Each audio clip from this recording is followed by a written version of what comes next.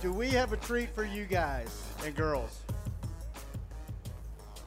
Fellas! Oh, God. Hey! You going to say something? Yeah, or? man. All right. Let me do this my way. I'm All hosting right. this, not you. You'll get your turn. Long Okay. pause. Yeah. That was dramatic. Dead air. Yeah, that's what I was trying to be. So Let me know. I'll eat a chip. we have a brand new show that we're going to do every Tuesday evening from 6 to 7 p.m. at the Star.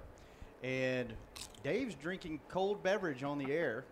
We're eating chips, if you can't tell. And we're just going to have fun. I like It's called it. the Happy Hour. What do you guys think? I'm all about the digging happy it hour. so far. I'm We're all on- about the happy We're hour. on the I don't know if I what like the host. It but is what other it than says that, it is. Well, next week it'll be a different host. Yeah, That's true. Every week we're going to rotate. So all the shows that we do on DallasCowboys.com, the app, and Connected TV, we will rotate hosts and personalities. And man, it's a great day today at the Star. It's football season, It bro. is football season. Go Tigers, by the way. Hey. Thank you, go Tigers. Thank you. Yep. Nick, did you enjoy the Tigers game this weekend? Yes, I had a good time. The Yeah. first half was awesome. Texas Live was great in the second half. And it was. So you it was- pulled the cord halfway through? Smart man. Yeah. But, you Smart know, man. I'll tell you this, and my team is a rival to LSU, but that fan base right there is strong. It's a strong, fun fan base, and that game was cool. It really was a good game. Yeah. I mean, it was a fun atmosphere. It wasn't a good game because LSU looked pretty good. They looked really good. All three of you went? Yes. Yeah, we Awesome. did. So the concept of this show is we don't really know what's going to happen on this show, and I think that's what the greatness of this thing is. We might talk a little college football. We might drink a little cold beer. We might, Not in that order. not in that order, we might talk some NFL football. But the cool thing about this week, football actually means something Yeah. for Yeah. everybody on the team. What Finally. did you do today, Brian? I watched the Carolina Panthers. That's football's back. Yeah, I sat down and studied the Panthers, and it's going to be interesting to see, and I'm sure we'll get into the dynamics of their team as we go along. But some new faces there in Carolina, and again, new faces here for the Cowboys. It ought to be a really good matchup overall, just because of the talent level on both teams. I mean, they've got some defensive guys that can flat play. They've got some offensive weapons. Got a special quarterback, I believe. But yeah, it's if you're talking about a game right out of the blocks, this is one that should draw your interest. So- Even if you're just a football fan, two really quality teams. We're biased. We work for the Cowboys. We spend all our time covering them. But I looked at the slate for this week. I mean, and there are other good games for sure. Like, the Packers play the Bears this Right. week, and Eagles-Falcons will be a good way to open it on Thursday. But you just talk about young, interesting teams with aspirations like this. Panthers-Cowboys is going Yeah. to be as good as anything that happens this weekend. Absolutely. Yeah, Brown- I'm not shaking my head at you, Dave. I'm shaking my head at Shannon because I'm like, there's no way you're eating those. Yeah, I don't know how you think you're That's going to gonna- eat that's gonna buffalo be tough. wings during a radio show. Smell those. Can No, you they smell smell them? great. I'm amazing. Yeah. going to get into them The during food the here break. is really good. If you've never Concrete been to Cowboy, Cowboy, absolutely. Yeah, come over here Come over. Yeah. Come on and hang out with Joe Simler and Derek Eagleton. Yeah. and all So- the people. Hey, guys. So, Broadus, you have a theory about. So we're opening up on the road against the NFC South. Yeah. You have a theory that. Yeah, I do, Shannon and guys. I believe that if this is going to be a playoff team for the Cowboys, and the way that these games come down to field goals and tight and all that, and I'm not talking about Dan Bailey field. I'm just talking about tough games. I'm talking about tough games. I don't think if you're a team with playoff aspirations that you can have a bad run against the NFC South. Mhm. I don't think you could be 1-3 and lose to Atlanta and lose to Carolina and lose to New Orleans. I just don't think you can do that and expect to be in the playoffs. Those are all three quality teams. They were all teams that were in the playoffs last year. And I think you have to get off to a good start. When they, when they won 13 games 2 years ago, what they do, they swept the NFC North. Mhm. They swept the AFC North. And that helps you. Then what the losses they had were against the Giants and the Eagles. I mean, the division is tough enough as it is. I just don't think you could go to Carolina. And I'm one of these guys, and maybe people think I'm wrong about this.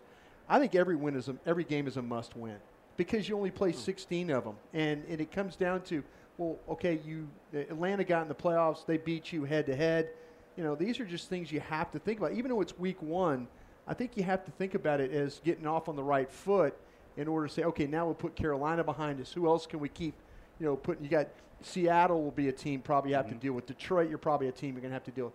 you're going to have the opportunity as we go along here to beat some teams that you're going to be competing for if you don't win the division. Yeah. We're jumping into a philosophical conversation there because I don't agree with you at all. I mean, every game in the NFL is important because there's only 16, but a must-win game is like the Seahawks game on Christmas Eve last year that they did not win. Like they had to win that game to keep their season alive, and they didn't. But to your point, you can trace this thing back as far as this format has gone. Like, you play 2 whole divisions every year. Right. And how you do against them almost always determines your season. I mean, they swept everybody in 16. In 14, they swept the AFC South, which was much weaker than it is this year. They're playing the AFC South this year. Looks very formidable. I mean, Andrew Luck is back. The Texans are stacked. The Jags are obviously I'm just stacked. thinking about the teams, Dave, that you're going to have to deal with in the playoffs. Potential playoff seedings. And that's my point being is that you're playing 2 divisions. At least 7 of the 8 in those divisions have genuine playoff aspirations. Right. I mean, the Panthers were a playoff team last year, the Falcons and the Saints. So 3. You don't believe in must-win games, by the way? You've got me kind of irritated now. No. Oh, here we go. Let's go. And in terms of in terms of the season's over and you didn't accomplish your goals if you don't win. Why do they always have a deal when they say a team goes 0-2 that they don't make the playoffs? You know, it's always 0-2. If every game is a must-win game, then how do 8-8 and 9-7 teams make the playoffs on a regular basis? They clearly didn't win all their games. They were barely. But they had to win. They had to win 8 of them to get in the playoffs. What if they didn't win 8? But they lost 8. Like, you have a margin for error. It's just, you have to win, obviously. But why allow a margin? Why allow a margin of error? Because you're not going to go 16-0. Only one team's ever done it. That's why. But I mean, to me, that's the goal to try and go 16-0. Of course, that's the goal. That's why the Patriots every year just dominate everybody. I'm telling you, because they win all their games. It's not going to happen, and that's okay. Like, it's okay to lose games. It's which games do you lose? And that's my point. Is 7 of the 8 teams in these divisions they play this year have legit playoff aspirations. The Jags were in the playoffs last year. Sure. The Titans were in the playoffs last year. 3 of the 4 teams in the NFC South were in the playoffs. Go 1-3 against the NFC South and see what happens. That's my point. These intersectional games are important. Yeah. We're saying the same thing. I think you could say go 1-3 against anybody, and you're going to struggle. I think you look at games like it's going to come back at the end of the year and go, that one was the one. It could Green be Bay, it could Rams. Be Atlanta for sure last year. Yeah, that was a big many reasons because Atlanta, they elevated themselves, and so I think that you always go back and go, man, that one was the game. And it could be this first game, depending on what happens with Carolina. I agree with you that you've got to win all of them, But I mean, I agree with Dave that they're not all must win. But I agree with you, Brian, because it's like you got to treat it like, we'll get them next week. There's no more next week. See, this is where front office guys think differently than maybe the fan. Where the fan will ask us that question in week 12 about, oh, was this a must-win game? And me, I'm like, it was must-win to me in week 1. Mm-hmm. Because you only play 16. So you're going to pack it in if they start 0-1? Like start working on the draft show? Or? No, I won't do that. Okay. I won't do that. But I feel like that you'll miss an opportunity. Oh, absolutely. I'll be disappointed, and I'll turn around and say, you know what, the Giants game's must win, Dave. Yeah. And if they lose that, then they'll flip you some real cool stat that you don't make the playoffs at all. You're getting into real trouble when you start flirting with 0-2 and worse than that. But then, so you're saying that these games aren't really they don't mean much, right? That's not what I said. Yeah, that's kind of what you did. Let me ask you guys this: do you remember a season that there was so much uncertainty? Like, it feels like to me, usually I have an opinion going into the season. Like, I feel like they're going to be good. I feel like they're not going to be great. I feel like they're going to be 8-8. This year, I have no idea. Nothing would surprise me because there's so many, I guess, new players, young team, so many question marks, young secondary. You don't know what the front seven's going to be like. Going into the season with 2 running backs. Do y'all remember a season that's kind of up in the air like this? Hold on. What? Yeah. Huh? What was that last thing? Just 2 running backs. What do you mean? Oh, just 2 running backs. Yeah. Okay, I'm sorry. I thought you meant 2 running backs, like, you've got 2 guys that are going to get the ball here. Sorry. You got 1. And then you got a guy that's why you got 2. They're going to plug in if he gets hurt. You got 2 because you have 1. Right. Sorry. I mean, I'm sure that there were years where there's some uncertainty there, but it starts with the quarterback. I mean, you think he's gonna be really good, but you never know. I mean, that offensive line, that's what you were counting on this whole time, and this center of it all is not going to probably be literally here will not be here for this first game. So that changes a little bit or a lot of it. We'll find out. And so, I think that's where it starts. It kind of snowballs from there. I still think they're going to run the ball well. And you've got 2 wild cards on defense that they were drafted because they were studs in college. There were reasons why they fell. If they play like studs now, then you got something on defense. If Randy Gregory and Jalen Smith are flying around the ball, they are going to be a very good defense. You are right about that. And that could change everything, because then your offense, and now you can play downhill. To Shannon's point, I completely agree with you. I mean, but you don't know. No, you absolutely don't know, which is why if you came to me from New Year's Day 2019 and said, Dave, the Cowboys went 5-11, I'd be. First of all, you don't remember New Year's Day. Like, that's not a good day to come to you about anything. That's a really good point. Wait. Go back the night. Wait for He doesn't remember Sunday, much less New Year's Day. I mean, Wait for every January LSU 3rd. game is New Year's Day, Right. New Year's Eve. You're absolutely right. How many beers did you drink Sunday, Dave? A couple dozen probably, if I had He to was guess. good. He was in good stead. I wouldn't let him get too I was, crazy. yeah, I was he having, was fine. You didn't have to carry your son out? I was having fun, but not. I was a little worried to a point. No, hey, compared to some of the people that were around us, No, I know. I had all my depressing. I had all my motor skills. It's not good when you wait 8 months to watch your favorite college football team and then you don't remember any of the game. Yeah. That's not me. Yeah, Dave playing right now. And Yeah. he's like, wow. As Dave walks down there, he starts. I didn't know we wore white. I'm not talking about me. I'm talking about some of the people that were in my section. Yeah. Sometimes you get a little overserved. It happens. No, you were the one that came down and said they stopped serving in the fourth quarter. Yeah. Kind of gave me that line, and I'm Hey, like, huh, okay. Benny goes, how many have you had, Dave? I made And it he was home. like, I made it home, and I remember most of the game. Like, get on my level. I went to LSU. That's what we do. I'm Sorry. with you. About 35 years ago, I did the same All right, thing. I took the car in the ditch. I'll put it back. You said if you would come to me. If you came to me from January of 2019 and said, Dave, the Cowboys went 5-11, I'd be like, that's not super surprising, and here's probably why. If you come to me and said they went 12-4, I'd say that's not super surprising, and here's probably why. I think that answers your question. the variance is huge for this team. Like, I think they could be great. I think they could be one of the best 2 or 3 teams in the NFC. I also think they could be kind of lousy. It just depends on What's how going to make them lousy? They could be lousy if these defensive players don't step up the way that they have shown that they can. Right. No swiping. If no swiping and no 94 and No 50. no continued dominance from DeMarcus Lawrence. Yeah. No, if Sean Lee is out for another extended period of time, if they don't get this safety situation resolved to some type of satisfactory conclusion on offense, I mean, So you went immediately on the defense, though. well, it's the first thing that came to my mind. But if Dak Prescott's not good, this team's probably not going to be good, straight up. And I don't think he needs to be an MVP caliber player, but he needs to be good. yeah.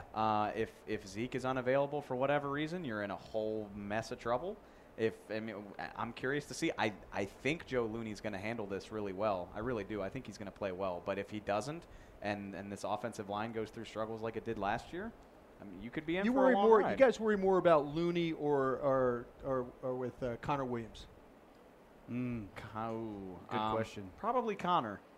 And that's not a knock on him. I mean, Looney's a 7-year veteran. He's been around this team for 3 years. He's been in the NFL, so I mean, he's been doing the conditioning and the weight training, and he knows what to expect. He's played. You're about with to get a players. different answer here. No. I'm going to say, yeah, it's a different answer. I'm going to say Connor because of Looney. What we were hoping for with Connor was that he'd have left tackle over here that was all-world and an all-world center over here. And now Looney's he's got some issues over here, and I think he's going to be good, but, you know, he's going to have to be on his own. Connor Williams a little bit more than we thought. But I like him. I like the pick. You guys know where I stand on them making a trade for somebody in Seattle, and I think that they made the right call on this one. I think this guy's going to be a really good player in this league. I think he fits perfectly with what they're trying to do. He's mean as a snake, and I think that's good for what they're looking for here. Were there any, with the roster now kind of settling and everything, were there any surprise? Yeah. Well, besides the glaring one that was at the top of the second from the top of the list. Yeah. Which, Nick, you have an issue with that, don't you? Yeah, I had an issue with it. I just don't think it was a real competition at all. Yeah. I don't think they competed, and I thought that if you're the best kicker this team's ever had, I think that you deserve the right to prove that you don't have the confidence of them. If you don't, he's kind of shaky. Well, miss a kick in Carolina, and then maybe miss one in New York, then you have issues. But the guy was injured. We know that. Yeah. And he gutted through it. He tried his best, and I think he should have had the opportunity to kick in the preseason and see what happens. And Do you think he felt that he was in a competition? I don't think so. I think he was surprised. And that's surprising to me because the man's a captain or Right. was a captain. Right. And you feel like though, okay, you plugged in, do you owe him that? I mean, is there? I think so. Is there did they I'm really curious, and I wish I was still in personnel where I said, okay, when was this decision made? Yeah. Was this an Oxnard decision? Or was before this that, was this something going in that they felt like that? You know what? This guy's got a pretty strong leg. Let's see what he can do. If he makes a field goal or two, like I say, he missed one in San Francisco that cost him an opportunity. If they get that field goal, San Francisco drives down and wins the game in the last 2 minutes. Yeah, they win. Yeah, they win the game. So now you're sitting there. I mean, I just think this is a huge gamble for Jason Garrett. I really do. And but this might be one of those situations where Jason Garrett might have said, "Listen, I don't want to do this." But then they talk about it as a group. We try and get a consensus. That's the big word. We try and get a consensus here. Maybe it was 3-1 that, hey, we're going to get rid of Dan Bailey. Yeah. And and he's sitting there thinking, all right, much like they did with Des Bryant. Are the 4 votes there Jerry Jones, Stephen Jones, Will McClay, and Jason Garrett? Yeah, okay. Absolutely. Just making sure. My experience of working for the Joneses in that personnel department, that's the way it was. It was Larry Lacewell, it was Bill Parcells, it was Stephen and Jerry. Those were the decision makers in there. Yeah. It didn't filter down to the scouts and all that. Maybe they came by and asked your opinion on, well, how would you replace this guy?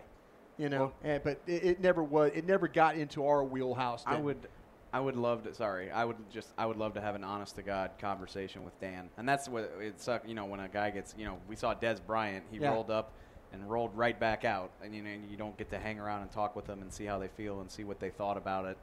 But I bet he's got a thought or two. Here's what I don't understand. I'm not a cap expert. I'd like to know it. I think I know it pretty well. But so you can roll money into next year, but the 3 main guys you're trying to sign, you couldn't sign right now anyways, right? Not right now, no. You could not get a deal done with Dak, Zeke, or DeMarcus Lawrence. Right. No. So if you're going to roll money into next year, couldn't you cut him next year? I mean, couldn't you grow into this season and see what happens? Sure, he could. It was not a move done because of money. I agree with you. I don't think it is. They threw that in there as part of the caveat. I think they lost confidence in Dan Bailey. That's the bottom line. Yeah, I just want to know when. When. Yeah. Well, exactly. Again, I mean, yes. I felt like we watched all the practice, and even when you started watching, you have to pay it. It used to be a time where you didn't have to pay attention to what was going on with the kickers. Right. Yeah. Then all of a sudden he missed one, and then he missed another one, and then we come back the next day. Oh, he misses one again. He misses. Next thing you know, we're all standing underneath the goalpost, writing them down. Yeah. And so but but he righted the ship. I just can't believe that that's the thing that bothers me. That a coach that, in my opinion, is on the hot seat is willing to say, okay, let's move on from this guy. Let's move on from this guy. Let's move on from this guy. I just can't believe that. Yeah. Other than Dan, any other surprises that either made the team or didn't make the team? You mentioned it, but I was pleasantly surprised that they only kept 3 running backs, or 2 if you don't count Jameis Olawale. I don't have any beef with Darius Jackson or Bo Scarborough, but I thought it was outside the box thinking that, hey, we're leaning on Zeke anyway, and we can find down the road running backs anywhere if we need to plug in. I feel like the running back situation, and we talked about that on our shows, that they could go with 2 running backs, 1 fullback, because Scarborough and Jackson didn't do enough for me to say we've got to have one of these guys on my 53. Let them both go. Yeah, I mean, we've got to have this guy. No, it never got to that point. Jackson, I thought, outplayed him, much like I thought that Rico outplayed Schultz. Jackson did outplay him, and again, I love Darius Jackson, but there's 18 guys like him around the league, I would guess, if you looked around the waiver wire. I wasn't surprised, on, say, Friday, I wasn't surprised if Rico makes the team. I was a little surprised that he started his morning in jail and then makes the team. But, it didn't change a whole lot from what they wanted him to do. They saw a guy that's got so much upside, and Jason Garrett said it the other day actually that when he's engaged on the guy he's a pretty good blocker. Yeah. Now you got to figure that out, but it sounded to me, you guys were both there, it sounded to me like red zone opportunities might be for him, not just to throw it out to him, but when they want to run the ball to Zeke, that it's all in there tight. He's got his guy. He knows who to block, and he's big and powerful, and he can move the guy. He made some comparisons to Martellus Bennett. Yeah, he did. It's technique-wise. Yeah. 280-pound guy getting into body, and then all of a sudden you can't throw him. Right. Technique's bad, feet's bad. extension bad, but you can't throw a guy like that. And by the time you try and throw a guy, next you know that number 21's past you. It's the blitz off the edge where the linebackers coming here and the safety's over here. Now do I have him because they just made the call here? That's the one that's shaky, and all of a sudden you let the guy go, and Dak's looking out his ear hole when he wakes, when he gets up. Surprised you they kept 4 tight ends? No, not with those. And the cut to 53 video, he was the last guy we talked about, and we thought that would make the route. Did I agree with it? No, I do not. I really don't. I felt like that maybe. I'll tell you what surprised me though, and I when Brad Sham and I were doing the game in Houston at halftime, we had a front office guy come up to me and talk about Covington. They kept 7 linebackers, right? So I was kind of feeling like that they were not going to keep all those linebackers, but they just felt like that they couldn't lose an opportunity with him to be on the team. They felt like that if they put him out there, that he was gone. So, I thought that was a pretty deep position that they had. People talk about, what's the deep? Well, the offensive line probably is the best if you look at the starters. And then I think you'd have to say that the linebackers are probably the next best group. I asked every member of the front office that I could bump into that very question at training camp.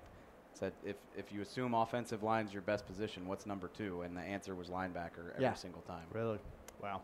Well, let's take a quick break, pay a couple of bills, and when we come back, we will talk about what excites you boys about the season on the Happy Hour.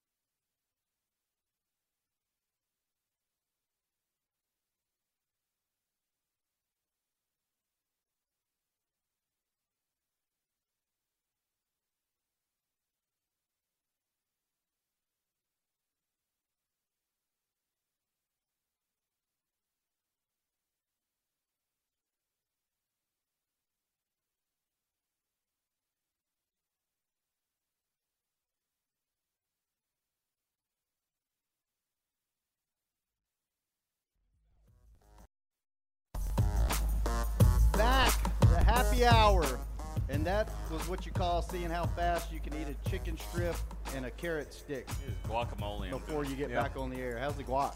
It's great. It's very green. Oh, yeah. Is that right, Nick? Mm-hmm. Okay. Well, welcome back, fellas. Hi.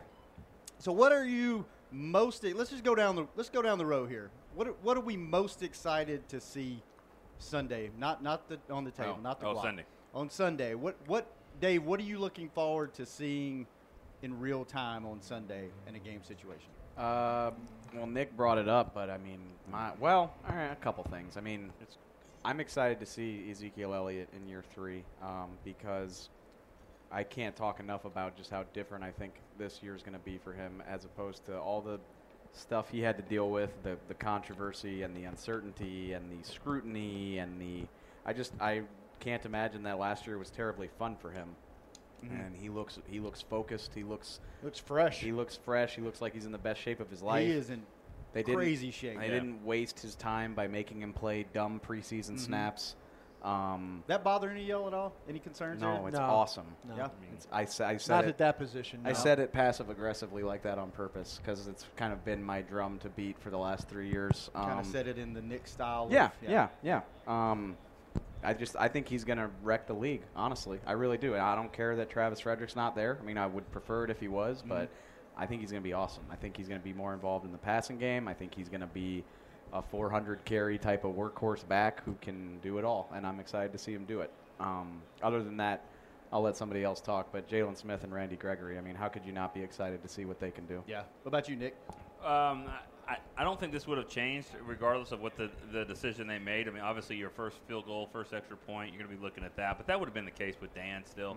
You still want to see that. I'll take the obvious. I mean, I just think Randy Gregory can change everything with what they're trying to do in the back end as safety and even linebacker, and those guys can fly around the ball. If Cam is having to step up into the pocket because 90 and 94 are coming off the edge, I think that's not where he's the best. Now, if he's running the ball, then that's pretty tough. But I mean, him throwing on the run and all that stuff, he's a great player. He's been an MVP. I get that. But making him have to throw on long situations, I think, is where the Cowboys are going to be in best shape. And I think 94 gives them an opportunity. I'm excited to see it. I said it, and I've even apologized to him. I went up to him and apologized to him. I did not ever think he was going to play another snap. If he plays this snap, I've already apologized. He was appreciative of that. I just said, you know what, a credit to you for doing it, and I'm proud of what he's done, and it's a day-by-day journey for him. But if he's on that field, I think it's better for the team. It's great for him, though. Yeah. I'm anxious to see Scott Linehan and how he uses – we talk about running the football, but there's not – who is the established wide receiver out there? Yeah. Okay, say Cole Beasley is your established wide receiver. How do you get him going? Last year, teams, coordinators took him out of games. Right. Scott Linehan has shown us the willingness to move him around. He always also taken another shorter guy and Tavon Austin and put him on the outside and run him on some routes down the field. He's been more of a down-the-field player than at any point in his career. But I'm interested to see how. I kind of have an idea what you're going to get with Terrence Williams, but I want to know what Michael Gallup is going to do. Is this going to be wide receivers by committee? Is it going to be game to game where one guy has 7 targets, 5 catches, and next week it's a different guy? I'm interested to see how Scott Linehan, can he use really a lot of unknown other than the running game? Can he use unknown tight ends and an unknown receiving crew to generate offense, to generate points? Yes, it's going to be about running the football, but he's going to have to find a way to throw this ball as well. I got a chance to talk to Stephen Jones today for an interview that we'll put out later in the week, and he said it'll definitely be by committee right now. But he says, you never know if a guy's going to emerge, and the first name he mentioned was Gallup. Really? I mean, he just thinks that that could be the guy because they kind of know what they have in the other players. But Gallup's the one that has that upside that really could be a difference maker. I'm excited to see what Deontay Thompson does, though, if they use him like that, and definitely what Tavon can do. Yeah. Do you think, and I'll ask you this, Broadus, because you watch a lot of tape, and I'll get y'all's kind of feedback. Do you think that they're in a position, everybody talked about they weren't creative on offense, and they ran the same. Do they have the personnel now and the route runners, and now you've got Zeke for a full season, and you're not worried every week if he's going to be there, he's not. Do they have the personnel to be able to be more creative on offense? They have better route runners, and that's I think it's going to be, and I think that a lot of it says what Sanjay Lyle has come in. If you ask the guys, the receivers about. And they've said, hey, it's more about technique. You remember the first OTA practice we got to watch, it was not one football was thrown to a wide receiver. It was all about routes. It was about steps. It was about planning. It was about turning. It was about coming back to the ball, all those things. So, yeah, if you get into a situation where all of a sudden it's 2nd and 4, 2nd and 5 all day long, and that's where you play to the strength of Dak Prescott, ball handler, play action stuff. You're going to get them, and then you get double moves on the outside. You get vertical stuff. You get some. You don't have to fit every slant in there. And I think that was a problem for Dak Prescott last year. It came down to a lot of 3rd and 7 throws, and it was slant throws, and balls are getting knocked in the air. They're getting knocked down. They're getting picked sixth, all that stuff. So, yeah, if you can get this thing to where it's 2nd and 4, 2nd and 5 all day, then you can find a way to do that with the receivers. All of a sudden, they're starting to cheat. You don't have safeties. Safeties are having to play inside. Now you got more stuff on the outside one-on-one. They're going to loosen these guys up with some throws down the field. But again, the route running underneath in that intermediate area, I think will be really, really good for this team. Yeah. You brought up safety. You guys concerned at all? No, Injuries, I depth, feel great. anything? They don't have any players who have ever started a game. Yeah, What's there to you feel worry good about? there, huh? Yeah, no, I feel awesome. I feel this is where I feel concerned. I feel concerned about if they don't use Jeff Heath the right way. I think Jeff Heath as a down player is really where Jeff Heath has now shown he can shine.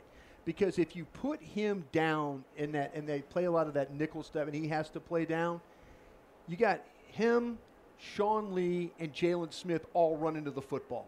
If the ball's thrown underneath, they're going to try and run. Give me 3 tackles. I don't need Jeff Heath playing at depth like Xavier Woods does, and run up, and run up, and run up, and run up. At the end of the game, he's got 3 tackles. I don't need that. I need Jeff Heath around the ball where if something happens, if they do block Jalen Smith, if they do block Sean Lee, Jeff Heath's there to kind of clean it up for a 3-yard gain. You know, I just worry if they're going to play him, you know, because of Frazier is better playing down than he is playing back. So we'll see how that plays out. I think that if you go back and look at the best safeties, even the ones that, you know, from Seattle a few years ago, from Pittsburgh with Polamalu, from Ed Reed, I mean, even Darren Woodson, if you go all the way back, you know, great safeties typically have really good front fours up front, guys that are making the ball get out quickly and rushing the throw. So it goes back to 94, 90, you know, and 97, Taco Charlton, and you know, those guys, and Dorrance Armstrong. You know, when they're in the game, they need to have a good rotation of getting after their ass. I mean, that's really what's going to have to happen, and I think that's going to help. That's the best friend to any safety if that happens. I just best think, friend. I think that's a really good point, Nick. And if there's one reason to feel optimistic, it's that this pass rush looks strong. But I just think it's funny that, you know, the line of logic in the spring was that, you know, Tyrann Mathieu and Kenny Vaccaro and Trey Boston, like, we're not good enough. Well, they weren't the right kind of safety. You know, they weren't the right kind. You didn't want to hear that, did you? No, I would settle for a safety who could play right now, wouldn't you?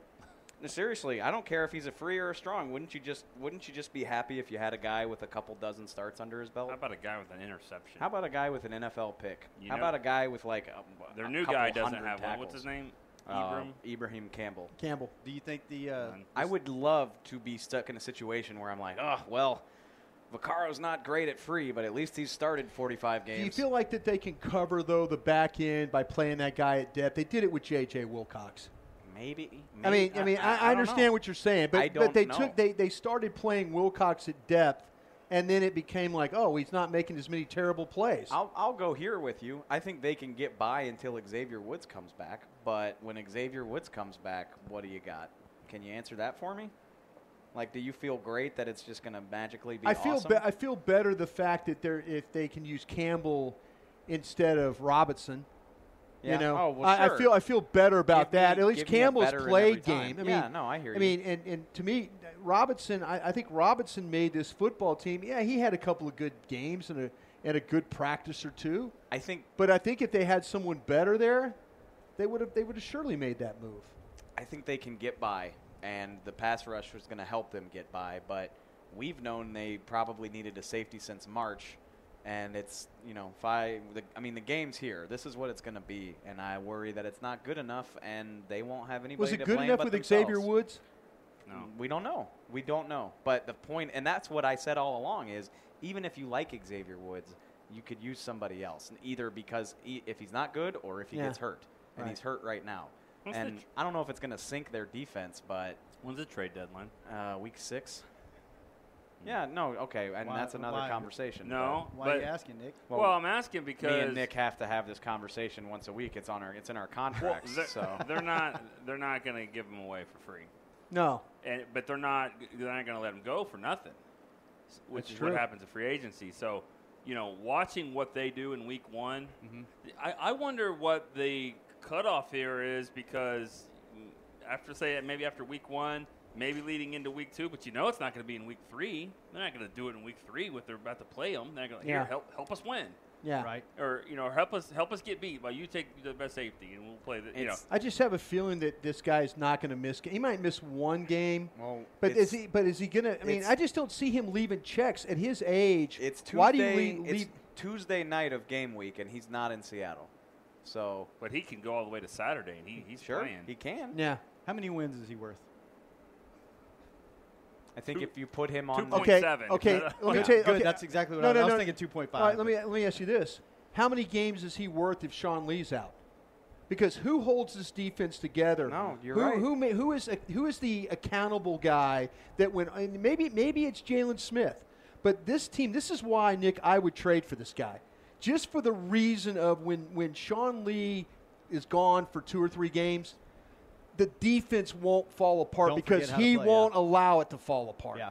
That's why I think you need Earl Thomas in this team. In the age of the salary cap, you can't have a badass at all 11 positions on every side of the ball. That's just not the way it works. But you need a badass at every level of your defense. Yeah. They got a Especially couple up the middle. Got a couple badass pass rushers. They got at least one badass linebacker. I don't know if they have any DBs that fit that description. We'll see what the 2 corners will do. Yeah. I like the No, 2 we young will. corners though. But I mean, Byron Jones, we've talked about Byron Jones before. His boy had a great training camp. Yeah. And all of a sudden, then Byron Jones is just an okay player. And that is. Hey, you talk about things that you are need exciting him better to than watch. an okay player. I'm interested to watch him, but I don't know. That's a great point, Brian, about Earl, which is I'm not saying it's going to happen. If I've been betting this whole offseason that I don't think it will, but if you want it to happen, watch if he shows up to Seattle, because Seattle's not going to do anything with him until he proves to them that he's willing to miss checks. So is he there on Sunday when they play Denver? Is he there the next week? That's what's going to determine that. Because if they get to week 4 and he's not helping them, maybe it's a little more plausible than it is right now. You know, they could have. Can you imagine if that would have happened like Saturday, like a trade? What the hell, man? They cut Dan Bailey. Yeah, they traded for Earl. Oh, sorry, Dan. All right, that's good. It's just a kicker. It's just a kicker. No big deal. This guy will be fine. We got Earl. You know, they could soften the blow there. But you know, it's a stalemate. No one's budging right now. But I agree with you there. You know, if he misses some games and they realize, that's why I asked about the trade deadline, because they don't want him to go for nothing. You know, in free agency, which is what'll happen. So if this thing isn't looking well for them, and you know, there's people I know, and this is not. I know John Snyder well, but this is not coming from John Snyder. But I've talked to other people at the Seahawks, and there's half of that group that wants him gone, and another half that's like, we can't play without this guy. And that's the problem that they're running into right now is not everybody is fully committed to moving on from Earl Thomas. Now, I'll tell you this for a fact. I know this. John Snyder wanted to move on from Earl Thomas after he ran over to the locker room at the end of the season last year and gave Jason Garrett a hug. And Pete Carroll came out and said, whoa, wait a minute. No, we're not going to do that. We're not going to do that. I think Nicholas makes a really good point, which is, I mean, if it had to have happened way earlier. It wasn't going to happen if it hasn't happened by now, and it's certainly not. Could have happened during the draft if they're not on the clock at 50. It had to have happened way earlier, or now that we're this late in the game, it's certainly going to have to wait until after the Seahawks play the Cowboys. You're not going to let that happen. You're not going to do that 5 days before you put him in a Cowboys uniform and fly him back up to Seattle to beat you. I don't think so. So I'm not saying the door is closed. I think it's very close to being closed, but it's something to watch at least for the month of September. Well, let's take one more break, pay some bills, and we will be back to discuss. Let's talk about the quarterback when we come back. Yeah, check this out. This has been a production of Dallas. Cowboys fans know that the second best of anything simply won't cut it, and your skincare should be no different. A longtime locker room favorite of the players and the official men's skincare brand of the Cowboys, Dallas-based Jack Black is the #1 best-selling men's skincare brand in the country because we make products that help guys look, smell, and feel better. Visit getjackblack.com/Cowboys to get $10 off your first order of $50. Jack Black. Look good, smell good, feel good. Official men's skincare brand of the Dallas Cowboys. Star Sports Tours is the fan travel partner of the Dallas Cowboys, offering exclusive travel packages with sideline access and photo ops with alumni and cheerleaders. Although you'll get to talk X's and O's with Senior Director of Player Personnel Will McClay and, of course, with yours truly, me, Brian Broaddus. You can trust the official fan travel partner of the Dallas Cowboys, and with us, you'll travel like a pro. Visit cowboystravel.com to book your travel package today. Before there was a draft, you could size up a cowboy by 3 simple factors: the crease in his hat, the bend of his brim, and his unbending attitude. A man's Stetson didn't just protect him from what life threw at him, it projected a rugged, unstoppable spirit. Stetson hats are still American-made with pride right here in Texas. They're still the unofficial crown of all self-respecting cowboys, and Stetson is proud to be on the field with America's team. Find a retailer nearest you at stetson.com/cowboys. I definitely have an Instagram foodie thing, but the low-light camera on my new Samsung Galaxy S9 from AT&T is getting me a whole new world of likes and shares. Baskets of bread by candlelight, colorful fruit plates in full sun. Even a dimly lit Cobb salad was recently hailed as a masterpiece. Come in now and ask how to get half off the new Samsung Galaxy S9 from AT&T. AT&T, more for your thing. That's our thing. Limited time only. See store for details or att.com/Samsung50. The dual aperture supports f1.5 mode and f2.4 mode. Dual aperture is installed on the rear camera. Yeah, check this out.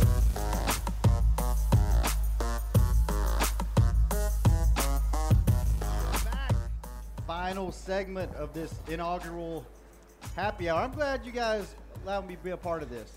You're running it. We really had no choice. That's Derek's I know. fault. Derek did that. Derek just strings me along. Yeah, he drew Yeah. a name out of a hat. Yeah, he's like, this show's going to be a disaster anyway because it might not even be on the air right now if Beam has anything to do with it. Yeah. Wow. Hey, we let Beam on the show today. It's not a good idea to talk crap about the people who, like, make the show air. We you let know? Beam on our show today. Nate pulled him in today. I'm just saying. I can give him a little. He's the reason Yeah. we're on, and you're Yeah. talking crap. Thanks, Beam. Thanks, Alex. Thanks, new guy. His name's David. David, thank you, David. David needs to get rid of the old Miss Yeah, top. I'll tell you that. I don't right like now. his. I don't like his sweater at all. I'm not going to introduce myself to David until he takes that damn thing off. Uh-oh. Well, James out here in the audience had a great question while we were at break. He wanted to know a little bit about the game plan going into Carolina. Do you have a safety shadow cam? Do you bring a safety up in the box with Zeke? How defensively, how do you line up? And then how does that kind of look to you guys? And he also talked about the offensive line, Yeah. kind of patched up right now. Yeah. Did you get a chance to look at them? And, Yeah, I did. And what do you look at for this game? Yeah, Their I- preseason? I had to look at preseason stuff. I mean, they got some new bodies out there. It's a team that runs a lot of 11 personnel. They do actually play with a fullback at times. That's kind of a Norv Turner way of doing things, but they've done a really good job. With Cam, even with the problems that they had with the offensive line in the preseason, they still put Cam Newton back there and let him play. So they just, but they've got a couple, like the left tackles out. They're going to have to do something there. I think when you're playing against Carolina, though, the one thing you want to make sure you do is, like Nick said earlier, don't let Cam Newton beat you running out of the pocket. He's such a big guy that in these games, people were getting to him, tackling him, or being on him and not getting him on the ground, hitting him, and he spins off, he runs, and then he gets a first down. You can't, when you're third down and you're trying to get off the field, you can't miss tackles in the pocket. You have a chance to bring him down, bring him down. I mean, and I think you're good enough to what we've seen with Jalen Smith, when you're playing nickel. Jalen Smith, Sean Lee, those guys, if you want to rush Jalen Smith, you're good enough with Sean Lee running Cam Newton down. You want somebody with some physicalness that's able to tackle to play against him that way. So that's what I do. I mean, if you could get pressure, that's great. You take advantage of the left tackle. We have to see who exactly they're going to start there because Khalil got put on IR, so they're doing a lot of different things right now. I mean, it's been a shuffle back and forth with some guys, but I feel like when you look at them defensively, you have to block Luke Kuechly. That really is the key.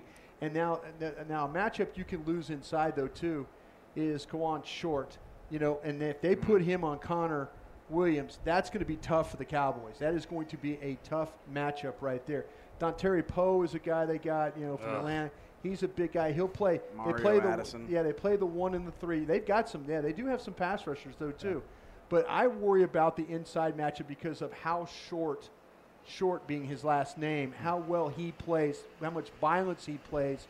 If Connor Williams is not up to the task, this could be a tough day for the Cowboys if they want to run the football, especially with Short in there making those plays.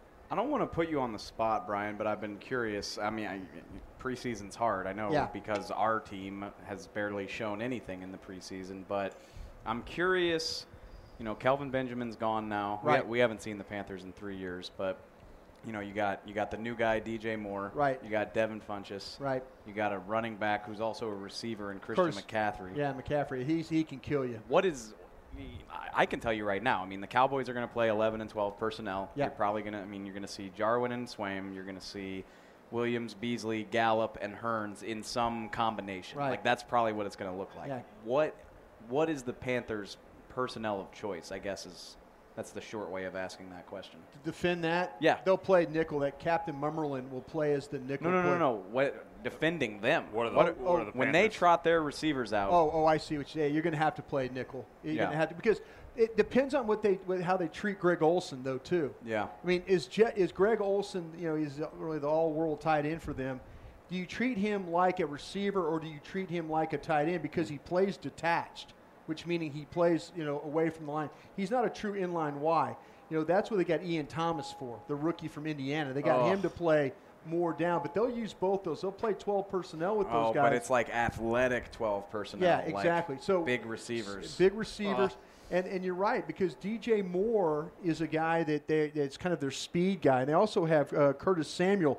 But it sounds like Curtis Samuel has a heart. Like he's going to miss this game because he had a heart procedure to handle that. So good for the Cowboys that way, because this kid has got a ton of speed. He was a running back at Ohio State.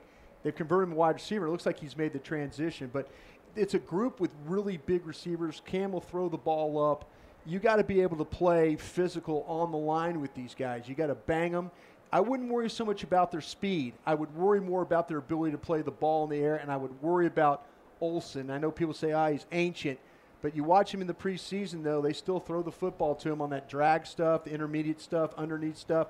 Still has the ability to make those plays. Kind of wish the Cowboys had an ancient tight end right now. I'm going to say, Jason Witten was pretty ancient, and you could still count on him for 6 to 10 receptions a game. Speaking of, I'm glad y'all brought that up. How are they going to use it? We talked about receivers by committee probably. Are they going to do the same thing at tight end, or is Swaim going to be your guy and then the other guys fill in? Like, how's the tight end position going to work out? Swaim and Jarwin in that order, and then I think it's going to be interesting to see what happens with this first one with Schultz or Rico. I guess they could keep them both active.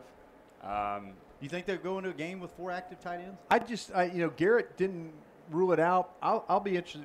The great thing about being at the Star is we work in this building, and you can kind of hear what's happening at lunch, with what's going on. So if you start to hear that, okay, well, they're going with Schultz, he's getting far more reps, then there's a chance that he'll be active. But I'm going to bet.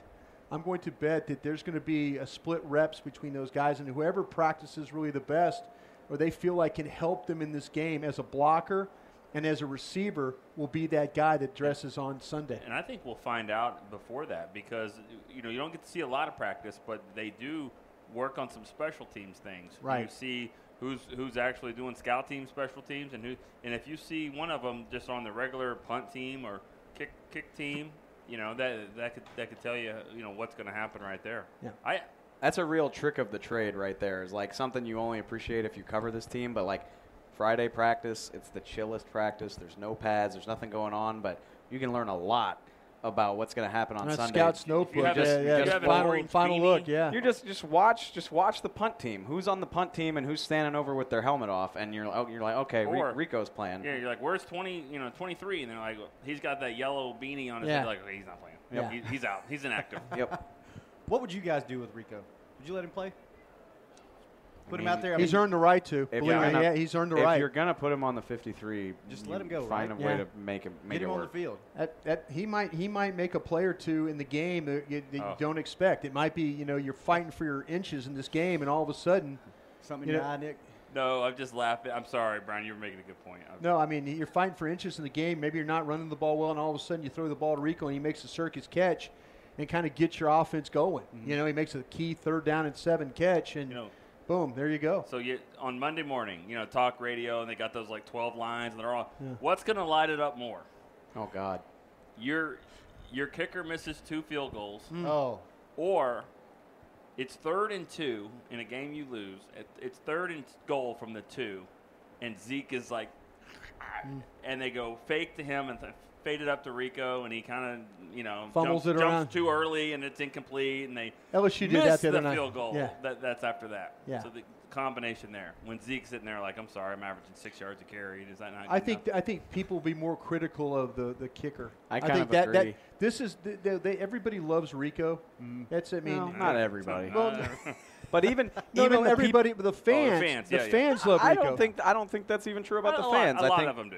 a lot, but I think there's a fan. I think when we put Rico in a headline, it's it true. doesn't mean you like him. I feel bad for the kicker because if he doesn't make the first 20 in a row, no, he is going to be one of the most hated players in the last 20 years. He has done nothing to deserve nothing. that. Nothing. 20 in a row? Well, no, maybe not. Well, he's got to make the first 5 or 10. If he misses his first kick in the first 3 or 4 games of the year, Dan Bailey missed his first kick, right? Yeah. If he misses his first kick, he better be like Dan Bailey because he missed the 19-yarder, and then like, okay, the guy's going to be cut.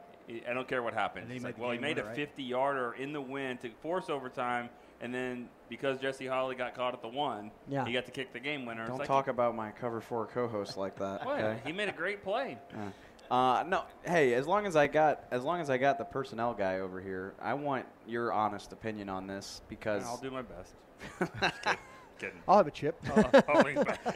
From my perspective, there just has to be a way that you can get Rico involved in this, right? Like, there is. Hey, protect the edge on punt team. Sure there is. Protect the edge on field goal team. You're a big athletic dude. Sure you can keep an end from coming around and blocking the kick, and then. Yeah. We'll draw up 6 or 7 things you can do in the red zone package. How many times? How hard is that? How many times do they play with guys that didn't play special teams last year in games? Yeah. You look at those linebackers. All those. I mean, Jalen Smith didn't play in special teams. Who's the guy we brought back for the third time? That the linebacker. I always forget his name. Is he still on the team? No, he's the guy that. Mark Nazacha? No, forget it. Anyway. Now I want Durant. Justin Durant. Yeah, there we go. I always forget Justin Durant's name. But he didn't play special teams. Yeah. I mean, they went around. None of the only running back that played special teams was Smith. They dressed. Okay, so you're helping me make Alfred my point. Morris. I mean, I'm trying to tell you that's why they would do it. Just put him in the game when you get the ball to the 25. If you got 7 linebackers, probably 6 of them are going to dress in this game. Yeah. You've got enough special teams players. Dress Rico. Like, why even put him on the team if you're not willing to do it? I'm with you, Dave. Yeah. So I don't know if that's going to happen, but I hope it I've does. been wanting to count inactives all week, and I keep thinking, it's only Tuesday. I mean, I'm trying to think, like, who's going to be the inactives, but I'm like, it's usually a Thursday or Friday thing. What's the deal with the numbers that's going on? Yeah, all the jersey numbers changing. Yeah. What's going on? That's with that? I didn't know that about DeMarcus Lawrence. DeMarcus Lawrence. Well, we knew 74 Dorrance Armstrong. We knew he was going to make the team. We also knew that he was not going to be in 74 because Bob Lilly will always be the only one to have that. So we thought maybe he'd get into the 90s, and he moved to 58. And Antoine Woods had 92, and Daniel Ross was like 93. Anyways, they cut Charles Tapper today, and DeMarcus Lawrence said, listen, we're all going to be in the 90s here. We need to be together on this. So he basically told Armstrong, you need to get up to 92. And it kind of moved Antoine Woods to 99, and I think Ross is now 93. And I like that. I mean, they're the hot boys. Yeah. Which they've been putting it off all through training camp, but the first thing I'm asking Tank or Taco or whoever when they talk this week is, all right, who are the hot boys now? Like, who's Manny Fresh? Who's Juvenile? Who's Birdman? Who's Wayne? I just need to know. I've wanted to know since July, and they got to tell us. They have to. Dayton Jones is not in the 90s. Good number, though. 56? Yeah. Yeah, I think that there's Dayton Jones. They're going to carry him, too. I'm just confused whether or not he's on the team because I've heard it 3 different ways since this morning. I think he is on the team. They're going to carry him, Yes, it appears that is true. All right. Last question before we get out of here. We got a few minutes left. You guys concerned at all about the quarterback position? You good with where they're at? I'm good with the quarterback as long as they're able to do things offensively that help him running the football. I don't want to put it all on him again. Not with the receivers, not with the unknown receivers, really the unknown tight ends. I don't want to do that again. And people are probably going to get a little frustrated with Scott Linehan running it again, that kind of thing. But look what worked for them in 2016. That's the recipe you need. You need Dak Prescott, the ball handler, that thing, the simple passes, things he could throw. Don't put a lot of pressure on him to have to make throw after throw after throw after throw. The Kansas City game plan, the way they won that football game was impressive. Beat a good team that had a good offense, good defense. It was probably the most complete game they played all year. That's the kind of game plans they need every week. If the team, and I'm not trying to bail Dak out, but if the team around him is healthy, if his left tackle's there, if the center of his line can hold without Travis Frederick, and if his all-pro running back is there, I think he's going to be great. I do not think he is ready to carry a team by himself the way that Aaron Rodgers or Russell Wilson can. But if his supporting cast is okay, I think he can play at a Pro Bowl level, and I think he will. He's done it. When that has been the case for his entire career, he has played great. His quarterback rating was 101 as a rookie, and it was in that category before everybody bailed on him in November of last year. I think he's going to be fine. He's a mentally tough dude. He's a confident dude. I don't know if it means that the Cowboys are going to get to the playoffs, but I think Dak Prescott is going to be the least of this team's worries. About you, Nick? I think it's his show. He's got to be good. I mean, they've said all along that we're gonna part ways with the one of the best receivers in franchise history, and because of Dak, and we're gonna make this a Dak's team. And they didn't go out and get some high-profile tight end after Witten left. They didn't really have a choice there, but they're putting a lot on him, and so there's really no more excuses for him. I'm not saying that there ever was, but he's not the young quarterback anymore. It's his show. He's got to go do it. They got good pieces around him. I think he can, but I mean, it's if he's gonna face the heat. He's no longer that young guy. He's gonna face the heat if it doesn't go well. But that's being the quarterback in Dallas. That's what happens. Last question before we get out of here. You said that was the last question. Well, I lied. I made it up. Right. We've got a couple of minutes left. Bad host. What are your expectations for the season? Oh, just okay. Yeah, let's just do it. Let's get it out there on this show. I expect. I saw somebody. I was looking at something from the Panthers, and I saw that they did this with different guys. And one of their media guys said somewhere between 9 and 11 wins. I'm like, well, that's cool.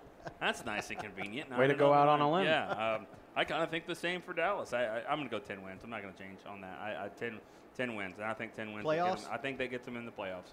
But you know what? You got to win certain games, and at Carolina in Week 1 is one of those certain games because they're going to be sitting right there as well. Yeah. And to have that tiebreaker over them is going to be big. I think they're that type of team. That's why, and not to go back to what we said, I don't think it's a must-win, but it is you better win. You better go get this win. I think they're going to be in the conversation because they always have been. 2015 is the only year of Jason Garrett's tenure where they haven't been in contention for a playoff spot. I don't know if they make it. I don't think they will right here before the season starts, but that's really not an indictment of them. I just think the world of the NFC. I think the Saints, Falcons, Panthers are all strong. I think the Vikings might be the most stacked team in the league. The Rams have added an ungodly amount of talent. Aaron Rodgers is still in Green Bay, last I checked. Eagles only got better. The Eagles are the reigning champs. I mentioned the reigning champs 8th on that list. Right. The Bears got better. Matthew Stafford is still there. Russell Wilson is still there. I don't see him making the playoffs, but I think they're going to be a good team. I think they're going to go 9-7. I just think this is a tough year to be in the NFC. Yeah, I think 9 wins, and I think it's going to be very, very tough. I am worried about the NFC South. I said it to open the show. I think if you find a way to navigate that, play well within your own division, you got a shot. But I look at 9-7. I don't think that they're going to make the playoffs, and I think at the end of the year they're going to talk about making a change at the head coach. Putting it out Brian there. Broaddus never pulling punches. There you go. Well, man, this has been a lot of fun, fellas. This was great. Yeah, thanks to Concrete Cowboy for having us. We're going to do this every Tuesday, 6 to 7. We'll mix it up next week. Do we know who's on the show next week? No, it probably Whoever won't gets struck out of the hat. We're just going going to to any of us. Pulling names out of a hat. Draw it. We did our tour, huh? We'll see. We'll see how it goes. Okay. Well, Beam, thanks for Thanks for Chris. keeping us on Thanks, the air. David. Thanks, Alex. Yeah, Yes. Thank you guys. Dave, thanks. Nick, Broaddus, appreciate it. And tune in next week and see who the mystery hosts are on Happy Hour.